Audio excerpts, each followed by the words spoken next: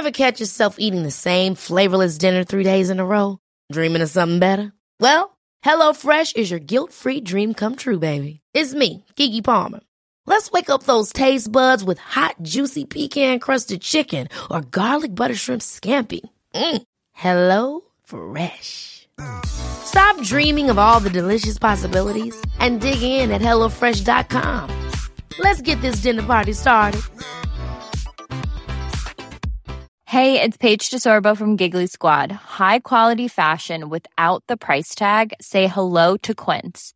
I'm snagging high-end essentials like cozy cashmere sweaters, sleek leather jackets, fine jewelry, and so much more. With Quince being 50 to 80% less than similar brands. And they partner with factories that prioritize safe, ethical, and responsible manufacturing. I love that. Luxury quality within reach. Go to quince.com/style to get free shipping and 365-day returns on your next order. Quince.com/style. Hi lads, thanks for tuning into the podcast again. Don't forget to like and subscribe and head over to the Patreon to contribute and help us out. Thanks a million and enjoy the podcast.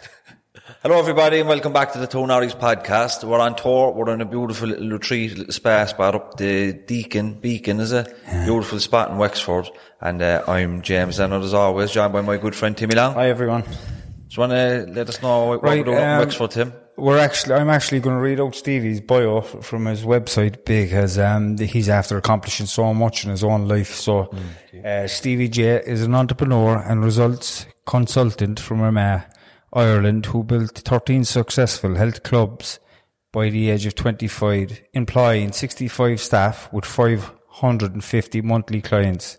Stevie was awarded international franchise out of 5,000 businesses globally for his business success.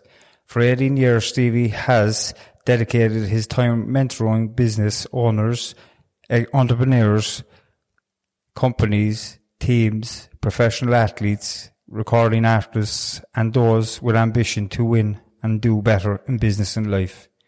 Stevie J became the first ever person in Ireland to complete an epic journey of 100 marathons in 100 days. That's amazing. Fair play. In 2016, he completed another epic adventure running the entire country of Ireland, setting a new world record in the process of 60 ultramarathons in 60 days. You know, that is amazing. Like, something like that is just, it's amazing for another human being to be able to accomplish something like that in the body.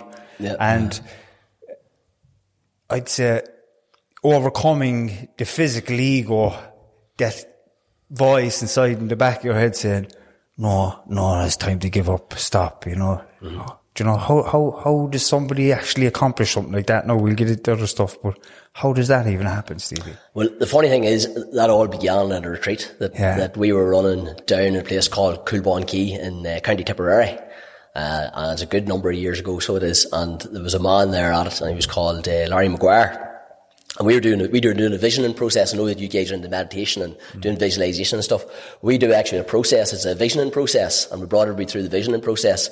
And I stepped outside then after the visioning process, and Larry came outside, and he was like, he was all shook up, you know. He was like, he was buzzing, you know. And I says, Larry, something, what's happening? He says, I just got a reoccurring vision, and I got a reoccurring vision. He says that I'd like to run 100 marathons in 100 days. And I says, wow. He says, that's very big. And he says, yeah. He says, I want to do it because my sister died whenever she was only 6 years of age, and the family didn't know what she died of. And obviously that created a lot of trauma within the family. And he wanted to do this as part of the healing process and part of giving back. And I says to him, right, I says, and I could see it was very important to him. I never thought anything of this at all at myself. Sometimes this is the way life works or God works. I never thought anything of it. So I says to him, you know, this is very important. Do you come up and see me in 2 weeks in Armagh? So he came up 2 weeks later to see me in Armagh. And we were sitting down around the table. I have like a little round table. If you're up there, you'll be at it. And we're sitting at the table, and he started talking again. And next thing I got this flashing image, and it was just like bang. And I could see this flashing image of myself running. And I was running down past, there's a place in Armagh called the Mall. And I was running down the Mall, and I had long hair and a beard. And I had a red t-shirt. At that time, I didn't have long hair or a beard. I had a red t-shirt but I had no long hair and beard. But the vision was so strong. And at that time, when I was working with people, I was working with people a lot, and particularly a lot of entrepreneurs, and a lot of business owners, and a lot of people under high pressure, because it was not far after the recession at the time.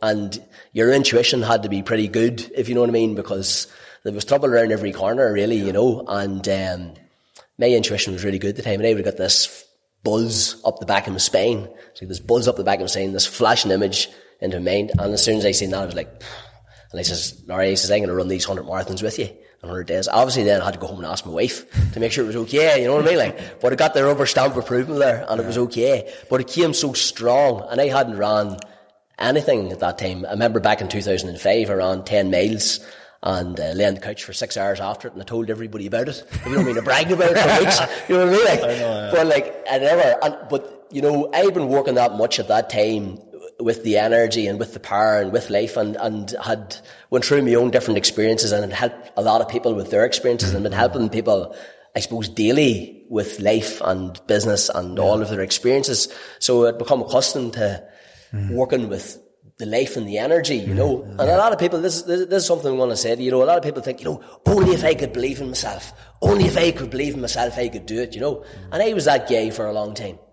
But I realised through the work that I was doing that wasn't actually the answer at all. That the answer was to believe in witness in life, you know, because I don't need to believe in myself because I'm here, but believe in what life can do. Because if life can do something for somebody else, it can do it for you too. Do you know what I mean? And I had been so convinced at that time with that, because I'd seen so many transformations, and I'd seen so many different representations of life transforming people, that, you know, that I knew that I was witnessing magic and miracles. So when it came to me in a flash in that way, I said yes. And what I was saying yes to, within myself, I was saying yes to this plan that God had for me, you know. And I can remember not too long before that I had asked God to help me to help more people, because I was sick and tired of just thinking about myself. And I had to think about myself, and I had to think about my family, because things were very challenging at that time, you know what I mean? There was a big, like, everything was up, wow, and then everything was just down. And then being able to deal with all that, and then dealing with all the people through them situations. So I've been through some challenging things, and I knew what it felt like. So I just said yes, and I went for it. And I ran 100 marathons in 100 days, and we raised money for children that had critical and terminal illness. Laurie unfortunately wasn't able to run. He got some injuries throughout the process, and maybe he was under more stress than I was. But he accomplished what he wanted to accomplish, because we set up the foundation, and we helped lots of children that had terminal and critical illnesses. And some of them children aren't alive today with us, you know. Yeah. But the spirit of them and what we were doing continues on even through the work that we do in Belarus as well too, you know. That's amazing. So that's how that began. That's how the running began. The running journey began. You were talking there about, you know, like, first of all, it's amazing that somebody can actually do that, you know what I mean? It's unbelievable. Yeah. It's hard to get your head around, because I was laughing when you were talking about running the 10 mile. I feel we're doing a coach to 5k and work, and I did a 5k on the treadmill in 30 minutes to 40 seconds. I was delighted, you know what I mean? Then I meet somebody 2 days later that did the 100 marathons in 100 days. I feel like a little boy, you know, again, you know, but I saw it's amazing, but it just make me think, like, you know, maybe 10k is not far around the corner, 15k, 20k, all these things. But how do you get to that place? Like, what was, what's your background? Where did you grow up? And what was it like? Maybe some of the experiences that shaped you to kind of get that mental strength and awareness, I suppose. Yeah, well, we all know. Well, I suppose my childhood for me in the beginning was very, very happy, and it was great, and it was all good, and it was joy. And we always have the other challenges that we all grew up with, and things that you're not really aware of that's going on and going around you. But when it started coming into probably the teenage years, it became really, really challenging. So it did, you know. And I think part of it too is when you're a child, you know, you see everything going on, and this part of you is like, you know, I want to change things. I want to make things better. I don't want to be like the way everyone else is around me. And I think a lot of us come to that stage coming into our early teenage years, if you know what I mean. Like, there's that stage of change. And maybe before that, you're like, you know, I want to change things or grow up. And then there's a point where it kind of, society or life can kind of tend to weigh down on you. You know, the child is this great bubbling life, great bubbling energy, curious, wants to get into everything. Yeah. But then there seems to be this, right? And like, you know, when you're that child, it like I'm looking at this man here too, he smiles, it's bouncing off, you know, it can bounce off you when you're that, you know, when you've got that energy, you're that. But there's times then too when things happen you don't expect to happen. Or you're let down by certain things, or things are meant to happen that don't happen. Do you think that innocence that a child has and these ambitions, I want to be an astronaut, a firefighter, a football player, but as you mature and you come into your teenage years, the realities of life, you know, the maturity kind of, and like if you're living in a situation where there's violence or poverty or drug use, do you think that kind of can kill the spirit? It definitely can. I think our environment does have an effect on us. There's no point in saying that it doesn't, you know, and it definitely does have an effect on us. And like even me, like I grew up during the Troubles in the North, like, and like, you know, we wouldn't think it doesn't really have an effect on you, but whenever you go away and you go away somewhere else, or you look back, or you look at, you know, the way you do things, or whatever it is, or you do know, and you can see that these things do affect. And I suppose I had those dark times for a long time myself, really, where I didn't want to live, if you know what I mean, for like maybe about 7 odd years or so. And I came to the point where I was either going to live or I was going to die, you know. And thank God I choose to live. Yeah. And I think, you know, a lot of people can be, you know, tough and all of it, but most people are afraid to live, really, you see. Yeah. Most people are really afraid to reveal themselves, if you know what I mean. You're brave, but maybe just not brave enough to, like, you know, let yourself get out there and live. And I was talking about that comes down as a child, we kind of recognize, we want to change that as we grow up. But as the effect of the teenager and maybe not having the strength, that it kind of can wane down sometimes. It depends on everyone's situation. But on myself, yes, it would very tough, dark times for a long time, didn't want to be on the planet for a long time. And maybe sometimes, you know, now later in my life I think to myself, you know, that's God maybe preparing you to do better things and to do stronger things and do greater things, you know. And then, you know, you can have that thing where it's all about you and it's you against the world, and we've all of that, like, you know what I mean, and you're battling, you're fighting against the world, and like, you never fucking win, like, do you know what I mean? Like, it's ongoing battle. And like, what do you do? Do you know what I mean? You have to go through them really difficult times, that adversity, really, to come out and get that awareness and say, do you know what? Where do I go from here? Like, my life, do I want to keep going like this and be miserable and hating myself and be depressed and have no future because I'm looking at my past, you know? And then that has to happen. You're at a turning point then in your life where you can say, no, this isn't for me. I'm going this way. You know, that's what happened to me. I know it happened, James, and it certainly happened to you. You know, it's a vital point. I think most people actually go through that in their lives, you know, and you can either keep going the way you are all the time, or you can just say, no, this isn't for me anymore, because you have the awareness. You do get that glimpse of awareness where, are you going to keep going or not? You know, so it's a critical point in anybody's life. I remember, Norm, when I was in the throes of addiction, there was a fella from our area that would have used with us, and I didn't see him for about 12 months. And next he arrived, and he looked like a shiny penny. He'd been through rehab, and he looked like he was driving a car, he was working, he looked a different man. In his presence, he was different, he was settled, he was content, sober, with heart, like, how the fuck. And I remember thinking, fuck it, you know, I'd love if I could have what he have, you know, but eventually I did get the belief that, yeah, I could do it. Did you have and you were kind of talking about that a while ago, like we always want, you know, if life give it to other people, they can give it to me. But you have to get to a place where you actually kind of believe that and take a leap of faith. Did you have like similar experience to that, and maybe what led to your kind of change?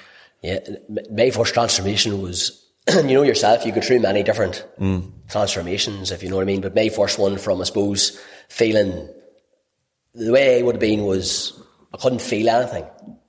You understand? Yeah. So I couldn't feel anything, or wouldn't allow myself to feel anything.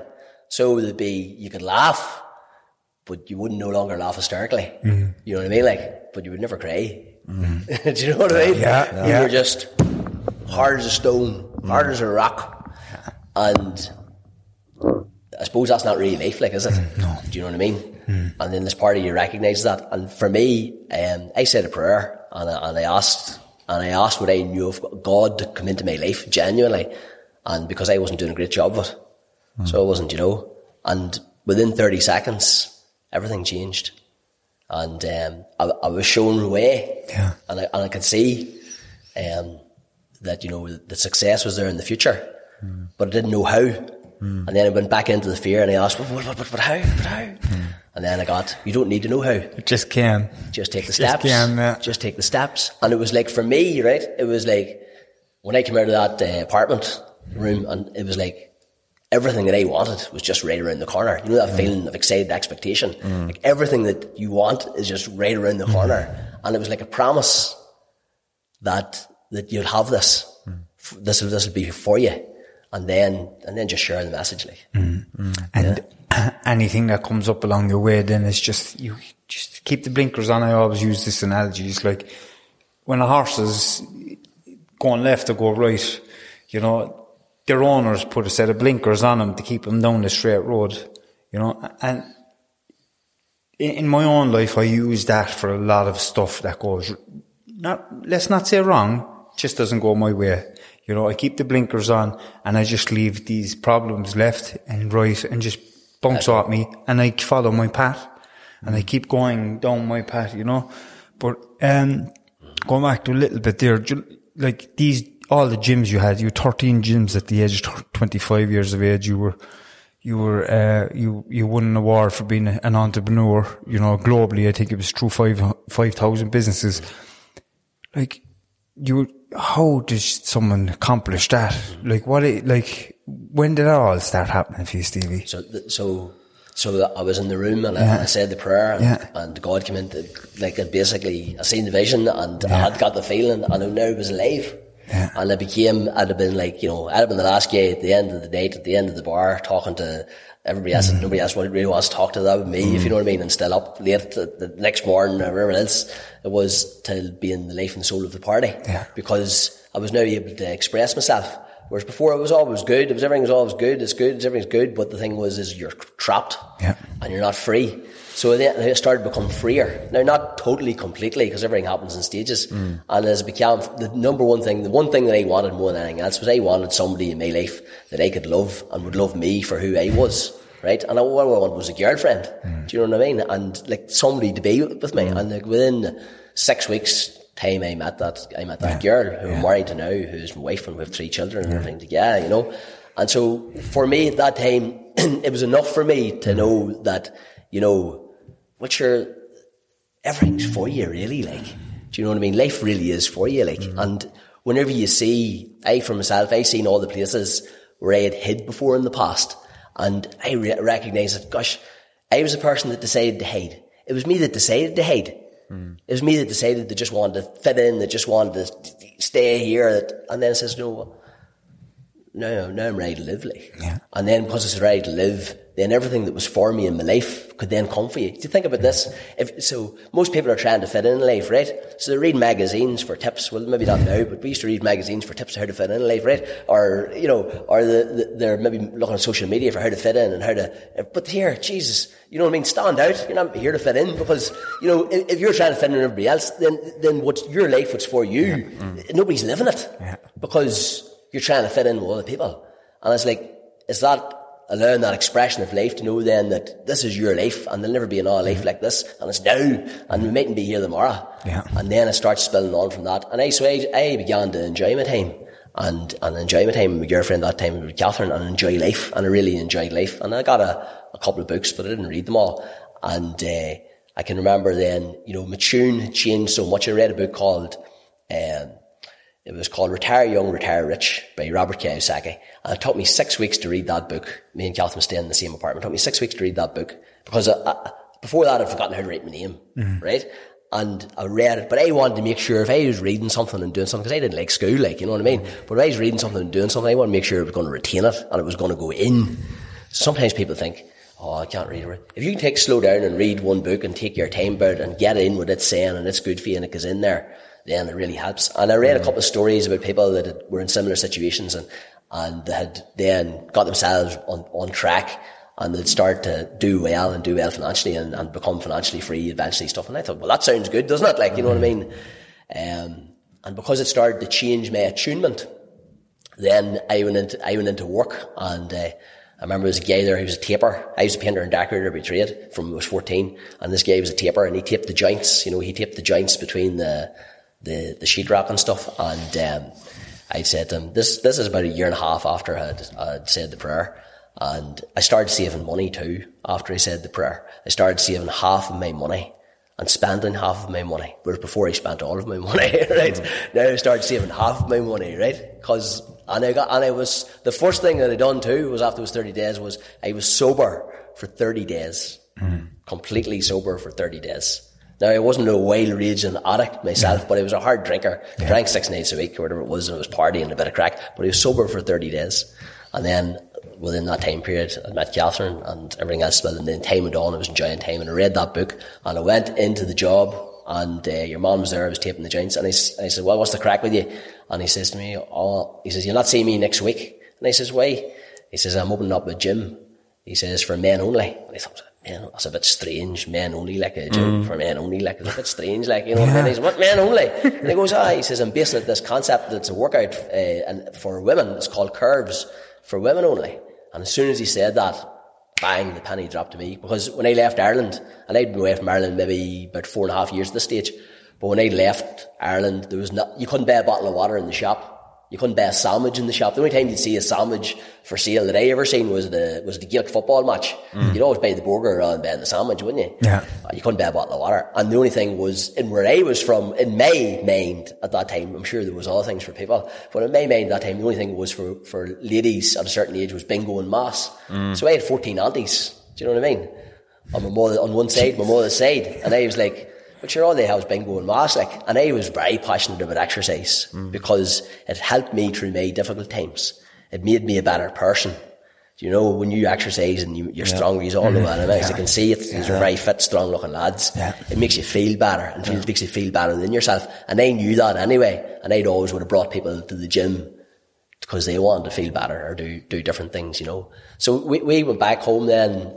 We took a leap of faith, and the money I'd saved, because I was going to go out on my own for painting and decorating, I actually worked with a man, Pat McKenna, and Pat McKenna actually comes with us now to Belarus. He came here to the retreat in this mission. He still lives in America, and he's coming to walk the 4 Peaks for the Super U. Yeah. So the Super U is a not-for-profit organisation that we run, and Belarus is the charity that we run for AODP, which is a full charity, which is a full voluntary charity, you know.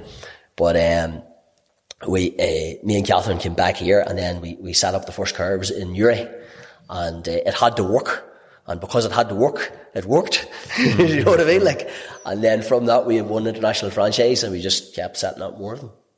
That's unbelievable. You know? Well, I'd been about 20. I was 25 when I started setting them up. Yeah. I was about 27, come 28 with them done. Yeah.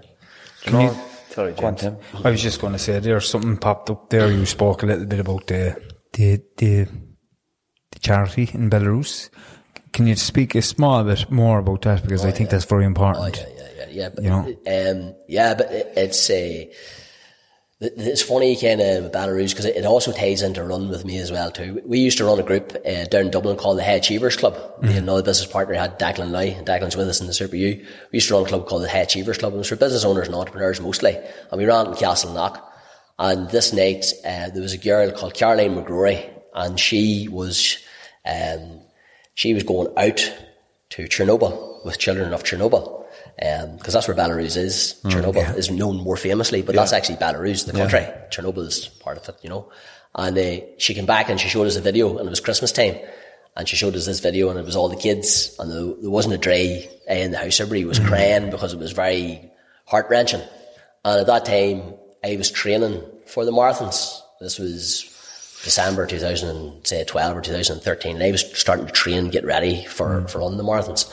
And we're having a Christmas dinner, and I'd committed to running 5 mile every day as part of my training for 30 days in a row. And this was maybe the 21st night or something, and it was like 11 o'clock at night. Everybody was eating their Christmas dinner. I was down eating my Christmas dinner. I asked no point in going out there for a run. They're saying, and he's like, oh no, I'll go out for a run. And I was out going for the run, and I thought to myself, right here running. And I measured a half mile around the car park to do the run. And I was out running, it was miserable, it was wet, and it was cold, and I was like, what am I doing out here? Like, they're all in there. Like, all the people that I work with are all in there, all sitting having lunch, all having a few drinks, all having a bit of crack. What am I doing sitting out here? Like, you know, running around here. And next thing, the children came to me, the children of Chernobyl came to me, the vision of them. And it reminded me that I had the ability to do this, that I had 2 legs, whereas they maybe didn't have the use of their legs or their eyes or anything else. And when I was training, and you know yourself, training is tough, and especially when you're training for 100 marathons or you're training for like 40 miles. I ran 40 miles a day when I done ultra marathons, which is 63 kilometres a day. When you're training for that type of stuff, like, you're going to have tough times. You're going to have times when you hit the wall. You're going to have times when you want to give up.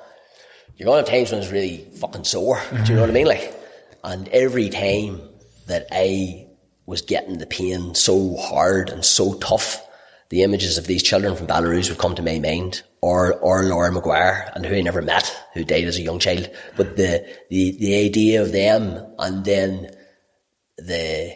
what they and their lives, and then me looking at my life, and I was like, geez, like, I'm so blessed to have my life, like, you know what I mean? I'm so blessed to even have this body and what I can do with it, you know? And, that was the beginning really of that. So the thing is, that was the first year when I ran the 100 marathons in 100 days. Now, the way things work is always amazing. Then the next year, I'll not go into the story because it's quite long, but the next year I didn't know what to do, but I panicked for a while, but then I remembered and I asked God, what did I do? Guide me here. And 10 days later I woke up and all it said, keep on running, run the whole way around Ireland. Now, you must remember, I ran for 3.5 months, right? So I didn't want to run for 3.5 months anymore, right? And I missed the kids a bit as well, too. Like, so I ran for that length. I said, I don't only want to run for like 2 months, but I said, keep running, run the whole way around Ireland. So I was like, I had nothing else that came to me other than that. So my son walked into the room and he said, Ben, I says, I'm going to run, 60 ultra marathons. I says, I'm going to run the whole way around Ireland for 60 days. I says, will I run 40 miles a day or will I run 50 miles a day? And he says, Daddy, run 40 miles a day. And I goes, right, good man, Ben, thank God for that. Like, right? So I went on that and I says, right, well, sure, I'll do that then. And I says, right, and I just went with it. Yeah. Do you know? And I can't even remember the question you asked me, but anyhow. Yeah. But I just went with it. And when I just went with it, then everything came together. And, a man, John Boyle, I know John Boyle a long time, and John Boyle owns Boyle Sports, and John Boyle, I got talking to John, he came to me to contact him, and I phoned him up, and I hadn't talked to him, I'd interviewed him years ago, and it was called Conversation with a Billionaire, and I hadn't talked to him a long time, and then I was telling him what I'd done, I'd run 100 marathons, 100 days, and he goes, Jesus, come up, he says, and I'll interview you. So I went up for him to interview me. But I knew I was telling him, I said to him, and I told him I'm done. I said, now this is what I'm going to do. I'm going to run the whole way around Ireland. I'm going to run 60 ultra marathons in 60 days. And run the whole way around Ireland. And he says to me, look, he says, can you come up tomorrow? And I says, yeah, of course you come up tomorrow. So I went back up the next day. And there was him and another man in the room. And the other man in the room was a man called Tom McEnany. And Tom is a media consultant, you know, and he was helping out. And he was to help everything out and help everything out. And, but what ended up happening, John sponsored me, which covered a lot of the expenses. And he put Tom on board to help me as well too. But I later found out that Tom actually had a charity called AODP that he had been running for 20 odd years at that stage, or maybe 18 years at that stage, now 22 years now. Him and his family going out to Belarus every year. He went out as a young journalist and he started giving them Christmas presents. And then once he started giving them Christmas presents, he says he could not go back. And true, whenever the boom times, he had loads of people out helping. But when the recession came, it was only then him and his family. And he never really mentioned it to me, but then when he did mention it to me, then I was like, this is amazing, because of these Belarus children. The synchronicities. Exactly. And then the following year, I knew that I was going to be going. But the following year, I knew I was going to be going to Belarus, right? But I'd also raced against a horse, because I'd been running up the road, and I was breathing like a horse for the running, and I was throttling like a horse for the running, and it was coming to me that I should race against a horse. And in the second year, you see, with the run I done for autism, for children with autism, and we also opened a centre in Armagh for adults that had autism. And so it was coming to me, but I'd always ask for, sometimes you're not sure, so I'd always ask for signs. So I'd ask for 3 signs. I'm not asking anybody, I'm just asking for 3 signs. And then if the signs come, I'll follow it. So I was invited to the barbecue, and a man called Sean says to me, he says, our Navy says really loves horses. He says, all the autism children, he says, they really love horses. And I said, will you just give me a sign? I says, I don't know what it is. So, I raced against a horse anyway, and I raced against 6, because you can't be cruel to the horse over 24 hours. And we'd done a big thing locally, so we'd asked a lot of people for money and sponsorship and all this type of stuff. And it was coming into October time now. And I knew I was going to go into Belarus. And I got into the kitchen and I got really sad because I'd already asked a lot of people for money. And I was like, there's going to be a limit to the amount of money I'm going to be able to raise here. And I got sad for about a moment. And then I remembered. And then I asked again for help. And 30 seconds later, I had 16 names on a piece of paper. Right? And those names whittled down to 10. And 10 people joined me and went to Belarus and went and helped Tom and his family and revamped the whole thing back up again. Mm-hmm. And then the following year with more people, and the following year with more people. Mm-hmm. And this year our goal is to bring 65 people to Belarus.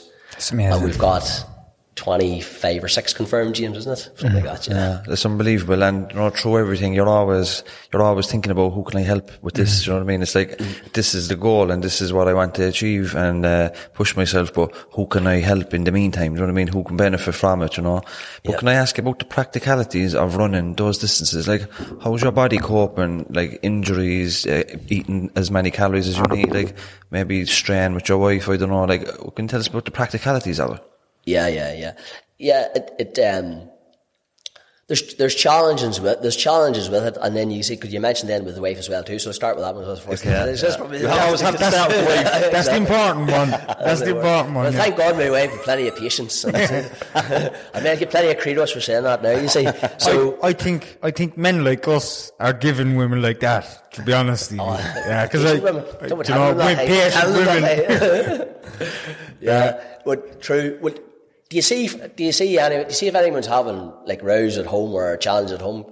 Go for a run, definitely. Because you see, but if you go for a long run, you go for an 18-mile run. I can remember going for an 18-mile run, and you maybe had a bit of an argy-bargy, or maybe not getting on great before it or whatever, right? Yeah. Seeing you come back from that 18-mile run, you don't have any enemies. Because you're not fit to have any enemies. You love everybody. Everybody's your friend. Yeah. You're like, especially the bed afterwards, yeah. Everything's burnt out of you. All the badness is burnt out of you. So it's good I think it's good for a relationship in that way. We found it good in that way for a relationship. It could be challenging as well too, because time and different things like that. But I found it good in that way. It helped me maybe work through things and work through different stresses that you have yourself, whatever. It helps give a bit of space. And also, you've prolonged period of time, but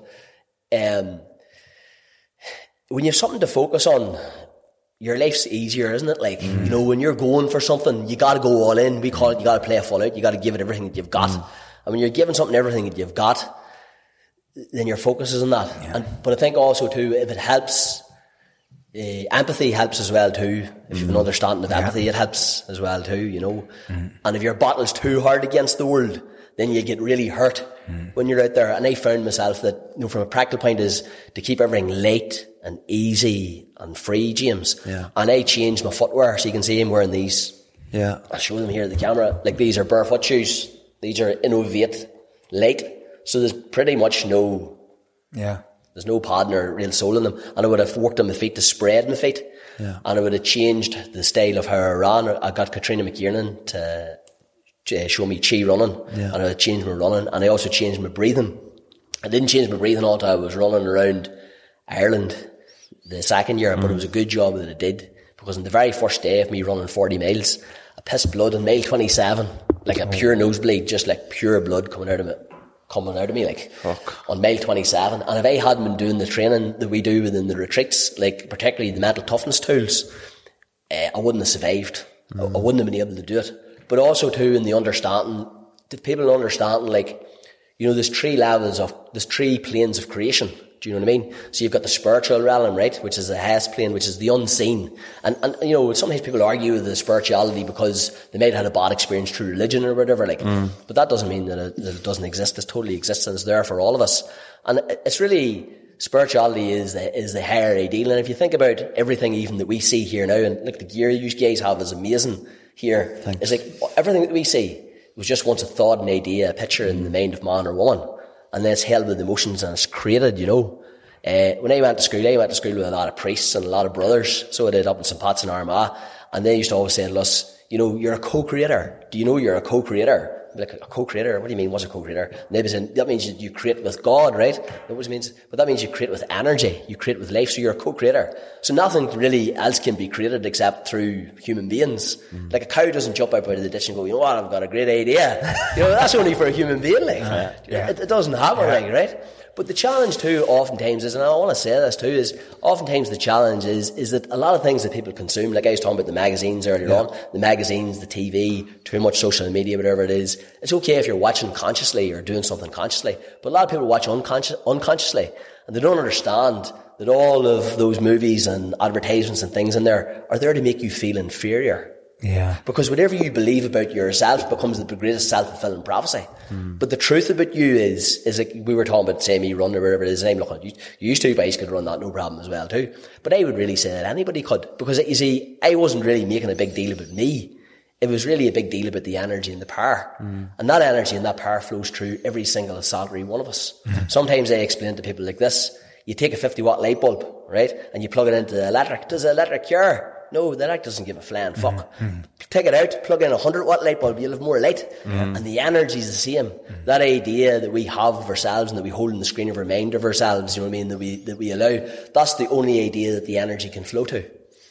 And if you begin telling yourself now, yes, I can do it. Yes, I can work with this energy. Yes, I can have a great life. Yes, I can move it forward.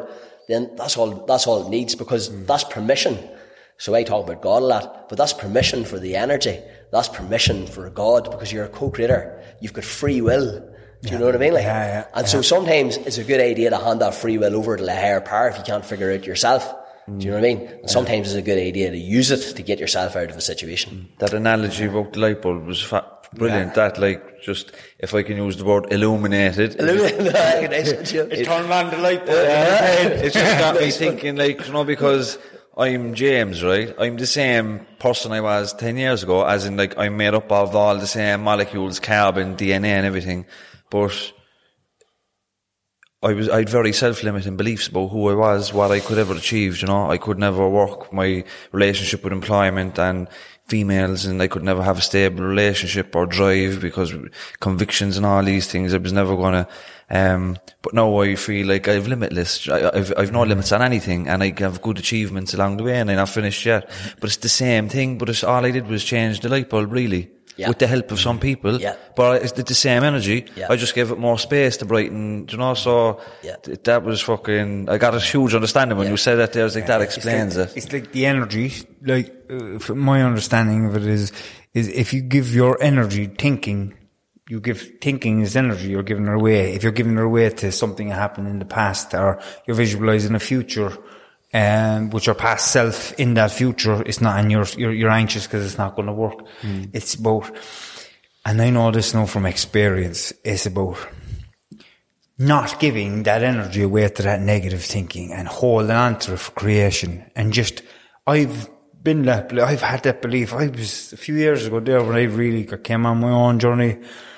I said, "Yes, what will I be? Will I be a doctor? Do you know, what will I be?" Because I had that creation within me. I could have actually been whatever I wanted to be. I actually believed I could be anything I wanted to be. You know, and I have a belief now that I can do absolutely whatever I want to be once I keep my blinkers on, and I keep them on, and I keep my path, and I keep moving down that path. You know? Yeah. And there's things in it, and that's true, and there's like, that's like this you guys are talking about, it's like, we used to run a program, it used to be a one-day program, it was called, there was 3 steps in it, you know, and so the first one was awaken from the hypnotic slumber. And that's awakening from the lie. And the lie is that you're not good enough, and the lie is that you can't do this, that, and the other, and you have to be in Hollywood to be able to do all these things, right? That's the lie, right? And you awaken from the lie, and then you're met with the truth, and the truth is, Jesus, you could do anything, right? But then the second step then after that is be your authentic self. And being your authentic self is, well, there's certain gifts and talents that you have. There's certain things that you love to do. Do you know what I mean? That you'd be really good at doing. And then that's to go with that. And then the third step is moving forward with absolute certainty with it. And as you move with the certainty with it, then you get the reinforcement because it starts happening. There's a wee poem, it's from James Allen, 1903, and he says, "Dream lofty dreams, and as you dream, you shall become. The bird waits in the egg, the oak sleeps in the acorn, and in the highest vision, a waking angel stirs. Your circumstances may be uncongenial, but they shall not long remain so if you but perceive an ideal and strive to reach it. Yeah. James Allen, 1903. So it's that same idea. It's like where is life? Mm. Life is in you. Life is in you. Life is in the person that's watching this. Mm. This is life. And now it is like, what do you want to apply to? What would you love to do? And if you ask yourself, what would I love to do? And it's not kind of like, what would I love? Sometimes people, the thing they're picking from love is Hollywood. But what would I love to do? How would I love to serve? How would I love to give? How would I love to be? And that is you. Yeah. That is your highest order. That is you. And as we're doing that, then everything else just falls into place. It just falls into place. You know, somebody that has had a really, really difficult life. Yeah. Right? A lot of trauma as a child, a lot of trauma and abuse or whatever else, and then teenage years, addiction, you know, and then they get into recovery, right? From all the substances and alcohol and whatever else. Mm-hmm. But they have that feeling of poor self-worth, no self-esteem, no confidence, because drugs and drink gave them all these things when they were on it, and they didn't want to lose it, so they stayed on drugs and drink and all that for all their lives. What advice would you give to somebody that is in recovery or wants recovery, and they just need to escape the feelings of unworthiness and a lack and all these things? Okay. So the first thing I would say is it's hard enough in life. You go through hard things and you go through tough times, right? And you go through pain. And pain often there is no choice with pain. But then there's suffering. And sometimes people are suffering and they have a choice not to suffer because the pain's no longer there. They're doing the pain to themselves. And it's understanding, maybe if it helps understanding, like a lot of people that still are suffering and giving themselves the pain through whatever way. They might be away from substances, but they might still be giving themselves the suffering and the pain through a story. That story is meeting certain human needs within them. That's why they're doing it. Do you know what I mean? Yeah. And oftentimes a person won't give that up unless it's for a higher order, a higher vision. And the thing is to put your focus and your energy into the higher vision, into the higher order. Regardless if you don't know how it's going to happen or how it's going to be done, keep writing it, keep talking it, keep thinking it, and stay away from things that take you out of the present. Like, you know, stay away from, like, you know, the things in television and things like that, because they do bring back up the same things, because that's the world that they propagate. It has to be a different world. You must show yourself a different world. If you're continuing to show yourself the old world, then that's what your body's going to be responding to and feeling. So you must show yourself a different world, or else show yourself the real world, the reality of the moment, the reality of now, listening to the birds. Do you know what I mean? Breathing through your nose as you're listening to the birds and hearing the sounds. Then you're in the moment and it's gone. And like I call it the Punisher, you know, so you grew up and you were maybe punished, and then you're not punished anymore, the Punisher's gone, so now you punish yourself. Yeah. Right? And you punish yourself because you're conditioned, it's habitual, you're used to doing it, and sometimes you don't think else, but there's certain needs that people get out of that. But it's to let go of that for your higher ideal, and to continually feed. So in the present moment, as you know, you have access to everything because you're in reality. You know, we can look at, you know, say the law of polarity, you know, negative and positive. And you got some people out there that say, you know, you just need to keep being positive. But that's not really the truth. Because you see, you know, there's two sides to every coin. So you have to deal with reality, what is. And the first thing is knowing it's okay. It's alright. You're here. You fucking survived. Yeah. You know what I mean? And now it's time to thrive. Mm-hmm. You look at all the pain that what you went through. Look what you were able to take. Look at the suffering that you fucking had. Mm-hmm. You're free of that now. You can do anything. You see, the exact same energy that it takes somebody to get majorly obese and overweight, or the same energy that it takes for somebody to continues to be a fucking addict, because that's really hard. You're just switching that energy. And if you were able to punish yourself really well, then you're going to be able to celebrate really well. You're going to be able to do really well.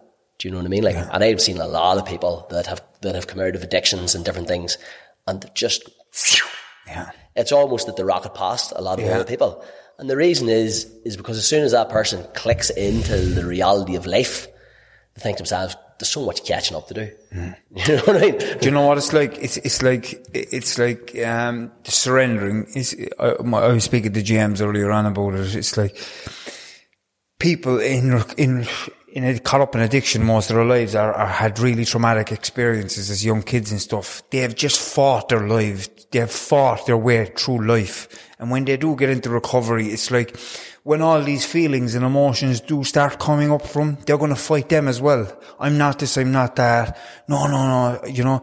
But we spoke about earlier on, it's not about fighting anymore. It's about surrendering into it. It's about feeling it, because these things just want to be freed as well. These trapped energies within you from experiences, from fear, from shame, from guilt, of all the shit that may have happened in childhood, all the stuff that happened in addiction. They need to be freed. And that's where you're creating more energy for you to create the life you want, that new life. But you said it there a while ago. Write it down. Write down what you want. Do you know, write it down and keep telling yourself. A vision board is another massive thing. Put your vision board up. I have a vision board at home in the shed. I know what I want. I have a priority list. I know what they are. You know, I know where I'm going. I know what I'm working towards at the moment. I know that there's a time limit, you know. But I'm taking the steps to meet those goals. You know, I'm not just sitting at home saying, Jesus, I wonder what's going to happen today. No, will I get a phone call off an auctioneer telling me I'm after winning a lotto, you know, where there's a bit of land out there and I won it. You know, that's never going to happen. But and what you're touching on, because you can see what your whole focus is helping everybody out there. That's what I love about what you guys are doing. Your passion and your energy is amazing. So it is what you're doing, you know. Forgiveness. I think that's really it. It's like, you have to clear the decks, don't you? Really, you have to sort of like, you know, because, you know, in your own trauma, you're still in your own trauma and you're blaming other people and you're blaming everything. You're pointing them and they only done this and that and that. You know, you're blaming, and like it gets to the point where forgiveness, and then you go, and then it's easy for people. Oh yeah, I forgive them. I'm brilliant after that. But you really have to forgive yourself too, don't you? Yeah. And it's like that point. Then you're going, well, sure, the decks are clear, and I always say to people, like, you know, just breathe for a second, right, and realize the second before that you didn't think about breathing. You know what I mean? Like, and like, so your breath is automatically coming to you, and your blood's automatically circulating around your body, and all the cells are, you know, all the cells are constantly living and dying and being renewed, and everything's happening for us, like, and everything's a gift. And like, you know, if you bring yourself into reality, that is reality. Do you know? Yeah, and then you have the two things that keep a person, you know, two things that can get a person to whatever it is they want to be. But there are also two things that keep a person stuck. And one of them is their story. What's the story? If you're talking about it, what's the story? And what's the new story? And creating the new story. You know what I mean? What's the story of your life? You know, like, if after you're talking to somebody and you get over the niceties, what's the story then below that? And what's that story that you're focused on? That's one of the things. And the other thing is your state. Do you know, like, a lot of people sometimes don't be in a great state in the winter time. And it's because in Ireland, it's because they're lacking vitamin D3.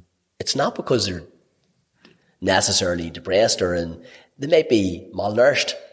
A lot of people don't get enough vitamin D3 in Ireland in the winter time. If you get enough vitamin, liquid sunshine. If you don't get it, you're not going to feel great anyway. The food that you're eating is a major part on it too, which is your state, the water that you're drinking. 2% dehydration equates to 20% lack in concentration. So I'll drink some water to highlight that. So if you're 2% dehydrated, it equates to 20% lack in concentration, but also 20% lack in performance. Jesus. Yeah. So, you know, and I think for people, we teach three things. We teach the science of achievement, to help people achieve things, because people want to win life, you know. And we teach them emotional mastery, because you'll have a better life if you can manage your emotions and you can take charge of your emotions, then you can help other people that. And then the art of fulfillment, which is feeling fulfilled, feeling good, and feeling happy. And the truth of it is these things we weren't taught in school, because they didn't think you needed to know them. But the truth is, you really need to know these things, because these are things that we understand how to actually operate as a human being. Like an example, like we all have biceps and quads and triceps, right? But do we know that there's 6 inside muscles that we have? Do you know, like your intuition, your imagination, you know, your memory, your perception, your will, you know. So the inside muscles and then how they work. And like, we're really at a disadvantage in, you know, society because we haven't been taught how to operate as a human being. We have a thing created called System for Life, and it shows a person then those things, how they operate as a human being, and begins to teach them those things, you know. And I suppose it's the things that you would probably do naturally anyway if you're left to your own devices naturally, to be honest with you. But once you actually understand them, you can change things and you can move the levers and you can do different stuff, you know. Like I said about the state, let me share this with you. So I said about the state. So what do I mean about the state? Your emotional state. So if you wake up and you're in a great state, emotional state, you're going to have a great day. You're going to have a fantastic day. But if you're not in a great state, well, how do you change it then if you're not in a great state? Okay. Well, there's 3 fundamentals for your emotional state of mind. And the very first one is your physiology, is the way you hold your body language, right? So years ago when people used to go to, asylums, they didn't have drugs back then, they used to get a pen and stick it in their mouth like this. All day. And I'd walk around like this. And the reason I had to walk around like that all day is because whenever you're smiling, when you're smiling, you're not fucking depressed. Right? So when you're smiling, you're not depressed. So if you look at somebody that feels down, what is their physiology? What's their body language? It's down. The breathing's shallow. The face is down. The eyes are down. Everything's down. If you want to feel better, just bring it up a little bit. Do you know what I mean, right? Just smile. Just smile. There's a great video on YouTube where there's about 20 or 30 people on a train, and there's this guy just walks onto the train out of nowhere, sits down, there's not a word between any of them, nobody's looking at each other, they don't even say thank you or anything. Next, all of a sudden, he just starts to laugh, and they're all looking at him and laugh, and by 2 minutes, everybody inside in that train is laughing. Yeah. You know, and it changes the whole dynamic of the carriage. You know, it's just laughter. If you're down in the morning, right? If you're down, you're not feeling great about yourself. You know, it's something that a lot of people don't, and I can speak about myself here. Some mornings I do wake up and I don't feel great, you know, but I know what I can do to boost that. I meditate. But there's another thing is, you can go against yourself and just start laughing or watch something on YouTube that's funny. That laugh will change everything. Yeah. Everything in your day. Yeah. You know, and that's, I'm saying this from my own experience. I used to watch these videos every single morning. I was telling James earlier on, I used to get up at 4:30 every morning and study how we work as human beings, and I wanted to change, you know, and I'd meditate, you know, and part of my routine was watching these videos, and I was going into college, and I was fucking, you know, and I was, hello, how are you, Jesus? People that would never say hello to you, say hello to them, you know, you'd think that they're a cranky old fucker or whatever. Yeah, yeah. But when you say hello to them, the whole thing changes for them, like, hi, how are you? You know, that's the fellow you taught last week. That was a cranky get, but he wasn't. He needed you to say the first hello, you know, and sometimes that can be very important. Just to break the ice, be the first one to say hello. Because behind that angry demeanour, where something probably happened to that person in their own life, there's a person that really wants to get out and open up, you know, and I think that's very important for people to understand that too. And I learned that my own way, because I had, James, you know this, I had a really, really angry demeanour because I needed everybody to stay away, because this demeanour was to protect the little boy Timmy behind all this, you know, and I was a big macho fellow with tattoos and a big angry face and all this shit, you know. But no, it's not. No, it's not there, you know. And people just need to know that. Like, you don't have to be. Even up to a couple of weeks ago there, I was going through a bit of a difficult time. You know, I have an issue ongoing with my neighbour. We live in a council flat, and my head was demented. Now the person I present today is kind of the usual, the way I am, kind of happy enough, kind of easy going, positive kind of vibe. And but for about 2 weeks, I was just stuck in a fucking ball of negativity, depression. When I was coming home from work, myself and my wife, we didn't want to be in the house, you know. It was just a ball of negativity, and we felt kind of powerless in it, because we're saving for a mortgage, but we were still a good bit away, and I just didn't see the end in sight, and I was just a ball of negativity, and Timmy's seen it written all over my face, you know what I mean? And we went down, we had a chat with a person that we all know, but I won't name, he's here today, and the boys were talking to me about Eckhart Tolle and the pain body and all this stuff I'd never heard of, you know. And it all sounded a bit airy-fairy now to me, to be honest with you, right? But I always the boys are in great shape. I want to I'm always open to receiving information from people. But I started reading that book, and I started learning about the thoughts that I was thinking, that's not who I really am. You know, how I'm perceiving this whole situation, that's not really who I am. That's right. You know? And in that book he said, your senses are helpful to put labels on stuff to help you understand it, but it doesn't really tell you exactly, what is a tree? You can look at the tree and say, well, that's the leaf and that's the bark, but who says you never know what a tree is because you're not the tree, and your mind doesn't know what you are either. It'll give you labels, and now you have a label that you're depressed, angry, you're powerless, and I started getting a bit of awareness around that, and I think, you know what? Yeah, my thought now was telling me that I've no power here and I've no agency here, but I'm going to action everything, something each day. I'm going to do something each day to bring that mortgage closer to me. Yeah. And, you know, I'm very close to getting a house, you know. We've doubled the money we had. We were probably sitting on an asset we didn't realise. I started to engage lateral thinking around it, you know what I mean? Getting creative about, you know, how to escalate it. Ringing the banks every day, different mortgage brokers, looking at houses, you know, getting more gratitude back into my life. And not 2 weeks later, I swear to God, I'm a different person. The same situation now was at home to me. This exact same neighbour, same carry on, but the environment inside my home is much different, and the outlook is way brighter. But it's just a little bit of awareness that the lads gave me, a little bit of a self-help book, and away with me. Yeah. And a willingness to learn, and an openness to receive it. Yeah. Yeah. You know, But you're one of I'll just say this about James, he's one of the best people I've ever seen, pick stuff up. We were speaking beforehand, it takes us a long time to retain information. This fella can read something once and that's it. Do you know? Yeah. I could be writing The Power to Know for the next 100 years and I still won't understand it as much as him. Do you know what I mean? But that's fine because I'm a feeler. Yeah. Do you know what I mean? Yeah. I'm someone that connects through feelings and stuff like that. Yeah. Do you know? Yeah. It's not for me, it's not about, some academic stuff now is vital in terms of the spiritual person growing and stuff, because there's some terminology you need to understand to be able to feel stuff and go with it, you know. Yeah. But the point being, we're not our thoughts. No, correct. You know what I mean? We're not our thoughts. Or our feelings. No. If that moment you are, but you're not your thoughts, your feelings, nor your actions. How could you run 100 marathons in 100 days if you were believing your thoughts? Because logically that can't happen.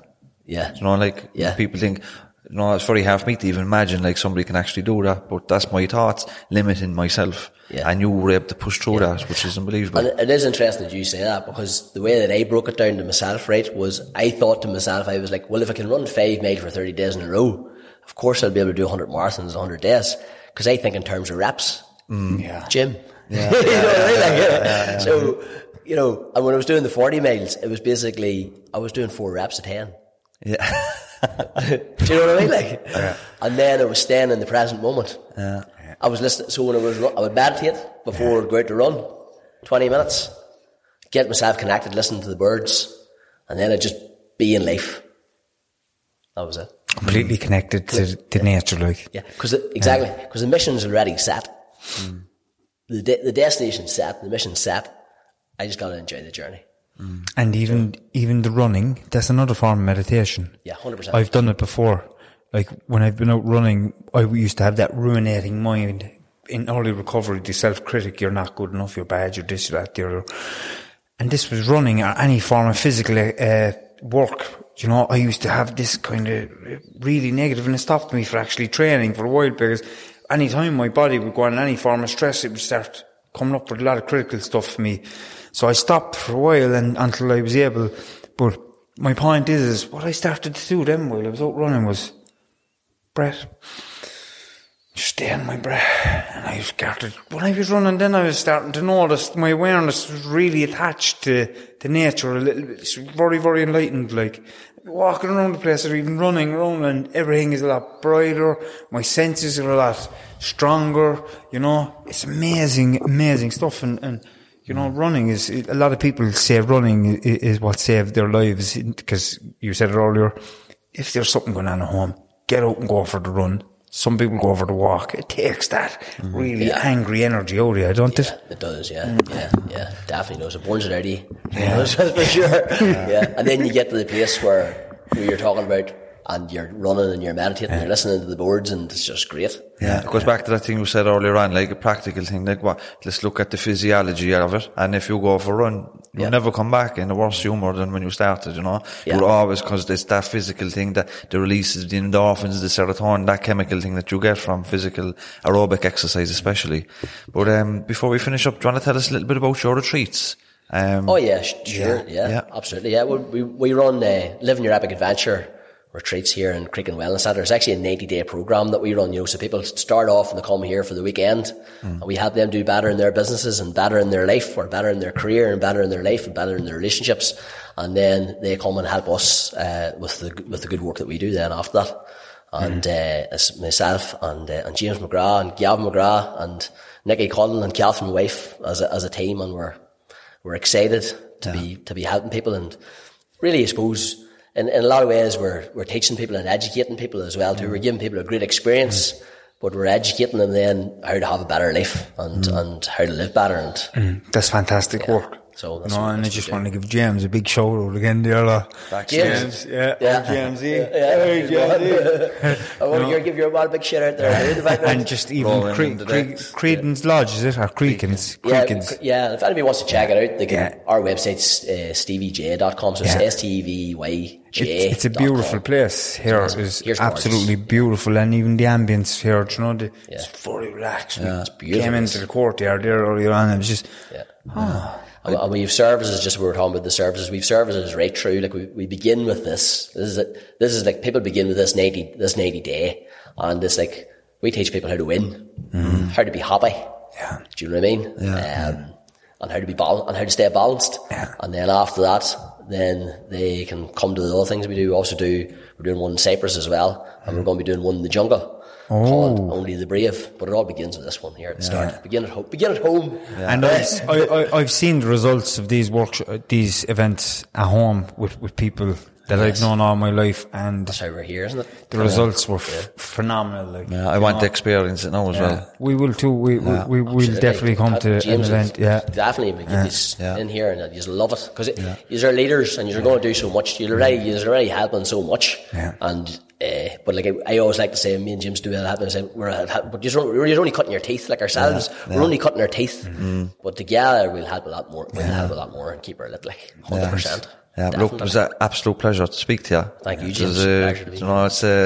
There's a great energy off you. It's very easy to sit with you and speak with you. I could have talked for another couple of hours easily. And I've heard a lot from Timmy and another one or two people, and you didn't disappoint. It was they built you up, but I can see why. So thanks a million for coming on the podcast. It was an honour to talk to you. Thank you, man. Thank you, James. Thank you, James. Very much, Steve. Thank you, man. It's an honour to be here. Thank you very much. Brilliant. Really appreciate it. And let's keep up the good work, man. First class. We will. Thank you. We're going to keep going and keep doing our thing and doing what we can to help everyone, not just people that have similar backgrounds to us, but everybody that needs it. Like, our thing really is just educating people about social issues and addiction and mental health and everything else like that. Yeah. Anybody struggling, this is relevant for them. Yeah. So hi to everybody at home, and thanks for watching, and we see you later. Bye. Hi everybody, thanks for listening to the podcast. Don't forget to like and subscribe, and don't forget to head over to the Patreon if you'd like to help us. Thanks again. Ever catch yourself eating the same flavorless dinner 3 days in a row? Dreaming of something better? Well, HelloFresh is your guilt-free dream come true, baby. It's me, Keke Palmer. Let's wake up those taste buds with hot, juicy pecan-crusted chicken or garlic butter shrimp scampi. Hello Fresh. Stop dreaming of all the delicious possibilities and dig in at HelloFresh.com. Let's get this dinner party started. Planning for your next trip? Elevate your travel style with Quince. Quince has all the jet-setting essentials you'll want for your next getaway, like European linen, premium luggage options, buttery soft Italian leather bags, and so much more. And is all priced at 50 to 80% less than similar brands. Plus, Quince only works with factories that use safe and ethical manufacturing practices. Pack your bags with high-quality essentials you'll be wearing for vacations to come with Quince. Go to quince.com/pack for free shipping and 365-day returns.